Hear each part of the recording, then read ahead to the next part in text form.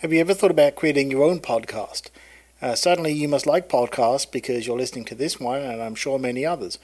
Well, if you've ever thought to yourself, I bet I could do that better, or I have a subject that I'd like to make a podcast for, then you can go ahead and do that very easily using Anchor.fm. In fact, Anchor.fm is the site that I use to host this very podcast. And what I like about it is they provide me all the tools and walk me through all the steps to not only creating my podcast, but very easily taking care of all the necessary details for distributing it as well. So if you want to go ahead and easily create your own podcast, start today on Anchor.fm. That's Anchor.fm.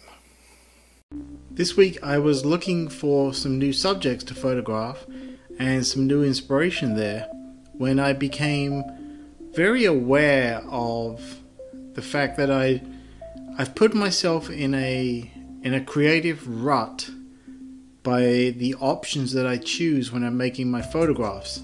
And what I mean by this is, by example, I've noticed that I always tend to shoot with a shallow depth of field. I like to isolate my subjects from the background.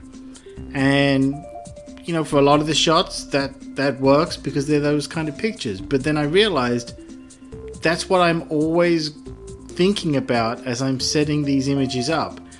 And I realized, as I thought about it more, that I'm also using the same settings on my camera. I either use manual mode or I use aperture priority, where basically you set the aperture and the camera takes care of everything else. You know, I set the ISO, but it takes care of the shutter speed and that kind of thing.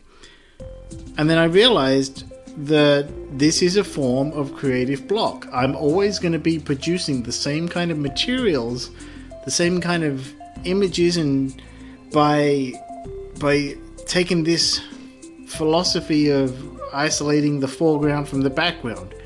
And so I've decided to make myself a conscious effort to break this. And now when I take photographs, I am going to do what I usually do, but I'm also going to do something else. I'm going to just change the settings on my camera, and I'm just going to look at things in a different way. And I'm going to break the habits that I have formed that have led me down this path. And I don't think it's going to hurt my style any. I think if anything, it's going to open it up a little more. And I invite you to do the same. Take the comfortable settings or the comfortable approach that you always use with your creativity and break those rules, change it up a little, and see what comes out of it.